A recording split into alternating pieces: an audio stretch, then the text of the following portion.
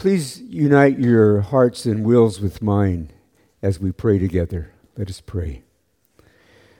Lord Jesus Christ, our world feels remarkably different than it did just a year ago. And we often feel distressed by the thoughts, attitudes, and behaviors of people. More than ever, we need to fix our minds and our hearts on you, believing and trusting in you as our Creator and our Redeemer. As we hear the Gospel of John this morning, help us to trust you more fully and to follow you with renewed determination, confident in your love for the world you died to save and your sovereign power to redeem and repair that which feels so broken. Amen. Last Sunday, Graham began a new sermon series for a new year based on the Gospel of John. And the title for today's sermon is Signs, Not Miracles. Well, what is a sign? What is a miracle? We know what signs are because they're everywhere. Sometimes there's so many signs around us that we just simply ignore them all. But that can be counterproductive because signs are meant to be helpful. They point us in right directions, or they alert us that we're headed in a wrong direction. Sometimes signs warn us of dangers or threats that we would certainly prefer to avoid. And we are familiar with miracles because we've read about them in the Bible for most of our lives. But what is a miracle? A starting definition could be God's loving intervention in our time of need. Or to make it more personal, God doing something for us that we could not do ourselves. That's a miracle. The Gospels report that Jesus performed many miracles in the few short years of his public ministry, healing men and women and children, even bringing dead people back to life. Miracles in the Bible are God's supernatural response to human needs that fall beyond human remedy. In the New Testament, there are 4 different words that we translate into English as miracle.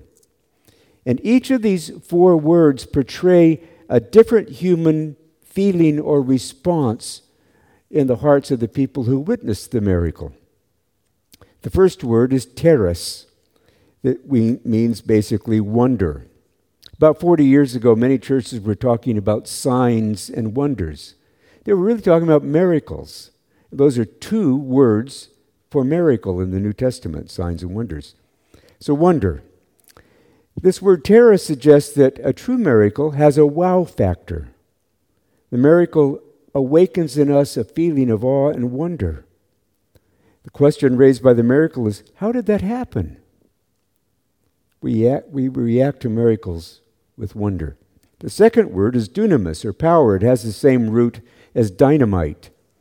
The miracle makes an observer think, that's amazing. And then ask the question, what kind of power made that happen? And where did that power come from? The third word is paradoxon, or paradox. Miracles break the normal rules of our world, making a witness think, this isn't supposed to happen, but it did. 5 weeks from now, Graham is going to be looking in John at the healing of a man who had been blind from birth. That healing was not supposed to happen. Those things don't change, but it did. The fourth word is Simeon, or sign. With this word, the miracle is seen as pointing us to something we need to do, to think, believe, or to act in a new way. The miracle is a sign pointing us in some kind of new direction. Now, the first 4 books of the New Testament, the Gospels, can be divided, and usually are divided into 2 groups. There's the Synoptic Gospels, Matthew, Mark, and Luke. Synoptic meaning they basically talk about the same stories, same material. John's Gospel is different, stands alone. The Synoptics use basically all 4 words for miracles, but mostly the first 3. John's Gospel, when he writes about miracles, only uses the word sign. It's his one word for miracle. Then he goes on in his gospel to describe 7 signs, 7 miracles. Jesus turns water into wine. Jesus heals a nobleman's son. Jesus heals an impotent man who's completely crippled, can't do anything for himself. He needs help. Been ill for 38 years. Jesus feeds 5,000 men plus women and children with a boy's lunch. Jesus walks on water in the middle of a storm. Jesus heals a man who was blind from birth. Jesus raises his friend Lazarus from the dead. Those are the 7 signs or miracles that John focuses on in his gospel. Now, he didn't even come close to listing all the miracles, and he knew that, and he acknowledged that fact in the very last verse of his gospel. If you looked at the very end, very last verse, Jesus did many other things as well. If every one of them were written down, I suppose that not even the whole world would have enough room for the books that would be written. Jesus did many miracles, John says. But these 7 are the ones I want you to focus on. Now, how did he decide which miracles to use, which signs, his preferred word for miracle? He tells us at the end of chapter 22, basically using the story of the disciple named Thomas to make his point. Now, Thomas is a member of Elam Chapel. I hope you realize that. He's right back there in that corner window that you can hardly see. So I've put him on the screen so you can get a better look at him. Thomas is part of our church. Now let's review the story. On the evening of Easter Sunday, the day of the resurrection, Jesus appeared to his disciples who were huddled in a locked room because they were afraid of what might happen next. Now, Thomas wasn't there. We're never told why, but he wasn't in that room. And when Jesus appeared to his disciples, they were filled with joy. And the first chance they got, they told Thomas what had happened. And Thomas refused to believe them. He said, "Unless I see the nail marks in his hands and put my finger where the nails were and put my hand into his side, I will not believe." A disciple said that? That's pretty alarming. Now, a week passed, and the disciples were again in a locked room, and this time Thomas was with them, and Jesus arrived again, not bothered by the locked door. And he spoke directly to Thomas. He obviously knew what Thomas had said the week prior, and he said, no rebuke, no words of rebuke, but an invitation. Thomas, put your finger here. Thomas, look at my hands, see my hands. Thomas, reach out your hand and put it in my side. Stop doubting and believe. Thomas did as he was told and then declared his full faith and allegiance to Jesus, saying, "My Lord and my God." Doesn't hurt to look at that back window once in a while and focus on those top words, my Lord and my God. Then Jesus said to Thomas, "Because you've seen me, you have believed. Blessed are those who have not seen and yet have believed." That one sentence now stands to encompass people over 2,000 years. We haven't seen Jesus in the flesh, but we have believed. And we're blessed by that. Thomas believed. Now look at the next 2 verses. Immediately, and nothing in between, the next 2 verses. Jesus performed many other signs in the presence of his disciples, which are not recorded in this book. But these are written that you may believe that Jesus is the Messiah, the Son of God, and that by believing you may have life in his name. You notice how carefully John has crafted his book, his letter? He tells us a story about Thomas's disbelief, and then a week later Thomas believes, and Jesus commends him for believing and talks about all those who will believe. And he says, I could have told you many stories, about miracles, but these I have told you in order to help you believe. John desires that every person who reads his gospel would believe in Jesus. There are three keys to understanding the purpose and structure of the Gospel of John. Three words: signs, believe, and life. We begin with signs. The signs are the 7 miracles performed by Jesus in the Gospel of John, which point to his compassion for people and his power to meet them in their time and place of need and to act powerfully on their behalf. The miracles show us the compassion and power. And that's why John tells us these stories. The second word is believe, not belief. Belief is a noun. Believe is a verb. John wants us to act. One commentary I have on my shelves, and I think it's the first Bible commentary I ever bought. The title of it is John, the Gospel of Belief. Really ought to be the Gospel of Believing. And the guy who actually makes that argument is the guy who wrote the book. So I'm thinking his publishing house must have changed the title on him. You know, they'll do that once in a while to get more sales, possibly. It's the Gospel of Believing. The word believe as a verb appears 98 times in the Gospel of John. 98 times he exhorts us to believe. To believe in something or someone is revealed in action and behavior. It involves committing to someone or trusting someone. Believing is listening, following, trusting, obeying. Believing is not just giving your assent to some proposition. Believing in Jesus comes from learning to know him by time spent in Scripture, time spent in prayer, time spent in worship, and time spent in fellowship with other believers. How often in conversations with just someone in church are we encouraged to believe as we hear their story? That's how we believe. Believing leads to life. It's the third word that's a key to understanding the Gospel of John. He says, these things are written that you may believe that Jesus is the Messiah, the Son of God, that by believing you may have life in his name. What is this life that he's talking about? Well, let me read 2 verses to help us get this into focus. John 10:10. The thief comes only to steal and kill and destroy. I have come that they may have life and have it to its full. Jesus wants us to have life.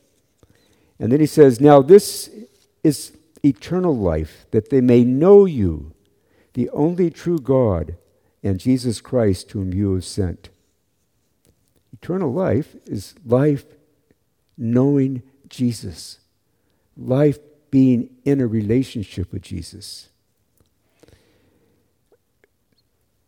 We speak of sometimes abundant life, rich and full life. Jesus said, come that you might have abundant life. The life that comes from believing in Jesus gives us much more than just a life that doesn't end. It is really life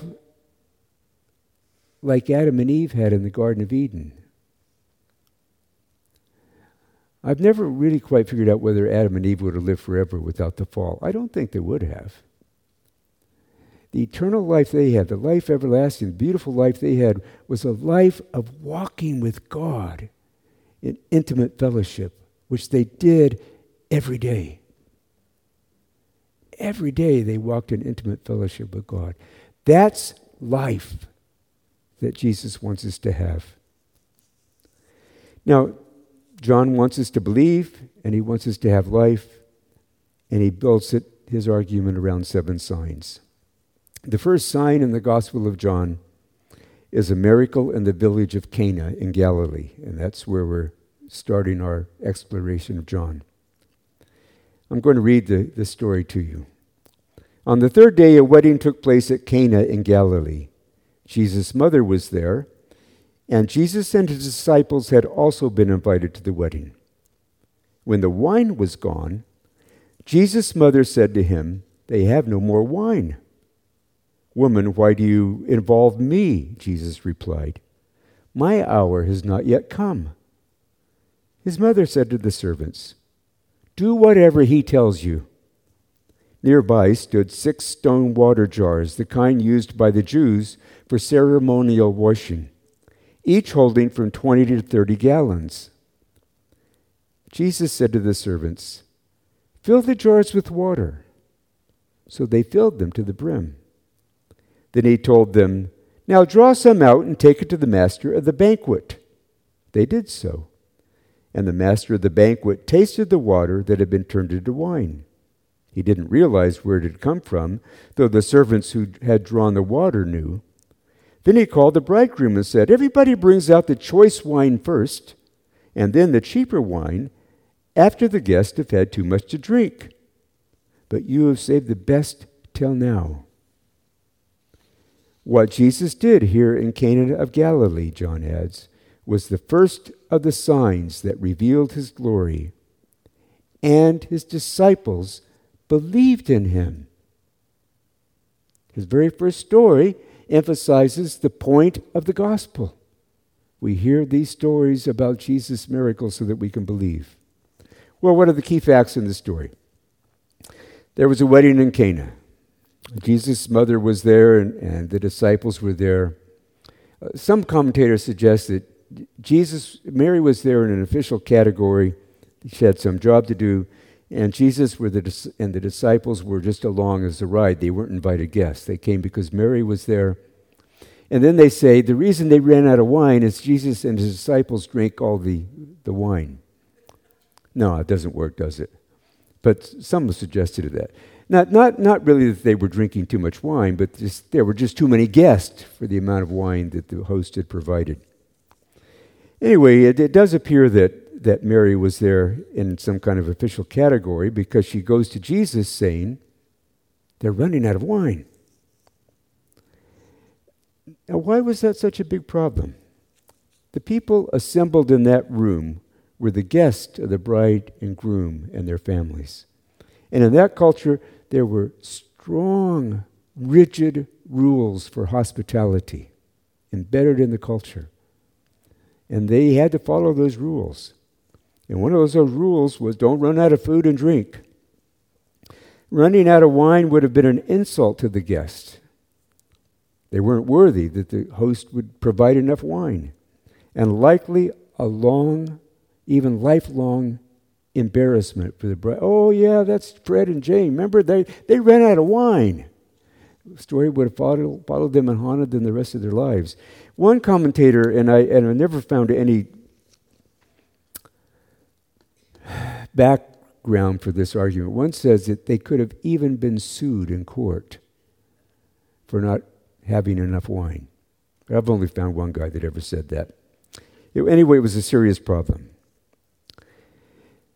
Jesus' response to his mother's bringing that problem to him was almost unchristlike, it feels. Almost seems rude and cold. "Why do you involve me? My hour is not yet come." Well, that's a difficult phrase to wrestle with. But there's a very good chance that what it was is one of those idiomatic phrases that doesn't translate well. We have a lot of English idioms that you just can't translate into another language. If you make them word for word, they make no sense whatsoever. And there are several other places where Jesus speaks in this idiomatic Middle Eastern tone that doesn't translate well. And this is probably one of those. And some people suggest that the best translation would be, "Mom, this is my situation to deal with. Mom, this is my affair entirely. Leave it to me." You know something? That fits the context of the story, because what happens next? Mary goes to the servants and says, "Do whatever he tells you to do." So I think that's a good translation. Do whatever he tells you to do. Jesus then tells us that John tells us Jesus had seen these 6 empty water jars. You'd have these big stone jars of water at the entrance to your house so that when guests would come, they could wash their hands and wash their feet and get ready to enter into your house. And they were large jars, holding 20 to 30 gallons of water, or maybe we might say 75 to 115 liters of water. So Jesus tells the servants to fill them with water and bring them to him. Those guys had to think, that's a silly waste of time and a whole lot of work. How much would those jars weigh filled with that much water? That's a lot of work. But they did it. They followed Mary's orders and did what Jesus told them to do. Once that was done, Jesus said to them, now draw some water out of one of those jars and take it to the host of the banquet. Now, filling the jars was maybe a waste of time and energy in their minds, but this second command was another matter. They're supposed to go to the host with a glass full of wine, give it to him, and he's going to drink it, and then what's going to happen? He'll spit it out. You brought me water? Lukewarm water? Where's the wine? No servant wants to be in that position. But one of those servants in that group steeled up his courage far enough that he was able to do that. And he took the wine to the host, and the wine sipped it and said, wow. One of the responses to a miracle, wow. But the wow factor wasn't that there was wine. The wow factor was, hey, you know the rules. You give the guests the best wine first. And after they've drunk a couple of glasses, their taste buds are getting a little bit tired. And then you give them the cheap wine and they don't even notice it. But you've given them the best wine first. This was a miracle.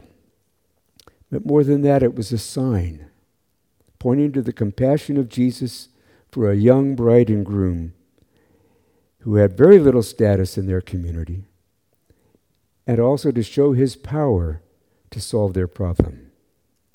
By an act of his will, without any magic, he turned the water into excellent wine. But we also see not just his power, we see his generosity. He gave them not only enough wine for the guest and for that banquet, but probably much more. Let's say there was 100 liters of water. That would maybe translate, given 6 jars, to 600 liters of wine. Very good wine. Far more than they needed. One person suggested that would be about 2,400 glasses of wine. Well, what are they going to do with all that leftover wine? It's in open jars. They're going to sell it. And that poor young bride and groom who are starting out life together, probably with not much money, have now got a nest egg. Jesus shows us his power, his compassion, his love. There's some really fine theology in the old songs we once sang and now dismiss as childish. And maybe one of the best is, Jesus loves me. This I know, for the Bible tells me so. Let us pray. Lord, in seeing this sign, in seeing your compassion and your power to deal with a human need for which there was no human remedy at that time, we see your love. And we're amazed at such love. And in times when we're honestly thinking about our lives, we look back and we see your love in our lives. And we say, not so much Jesus loves me for the Bible tells me so. We realize Jesus loves me because he's been present in my life, doing things for me that I couldn't do myself, giving me tasks to do that I never would have thought myself worthy of doing. Jesus loves me. Lord, you do love us, and we thank you this morning. Help us to know you better and to believe in you more and to see you as the one who is our Redeemer, but not for us personally only, but for the whole world. Thank you, Jesus. Amen.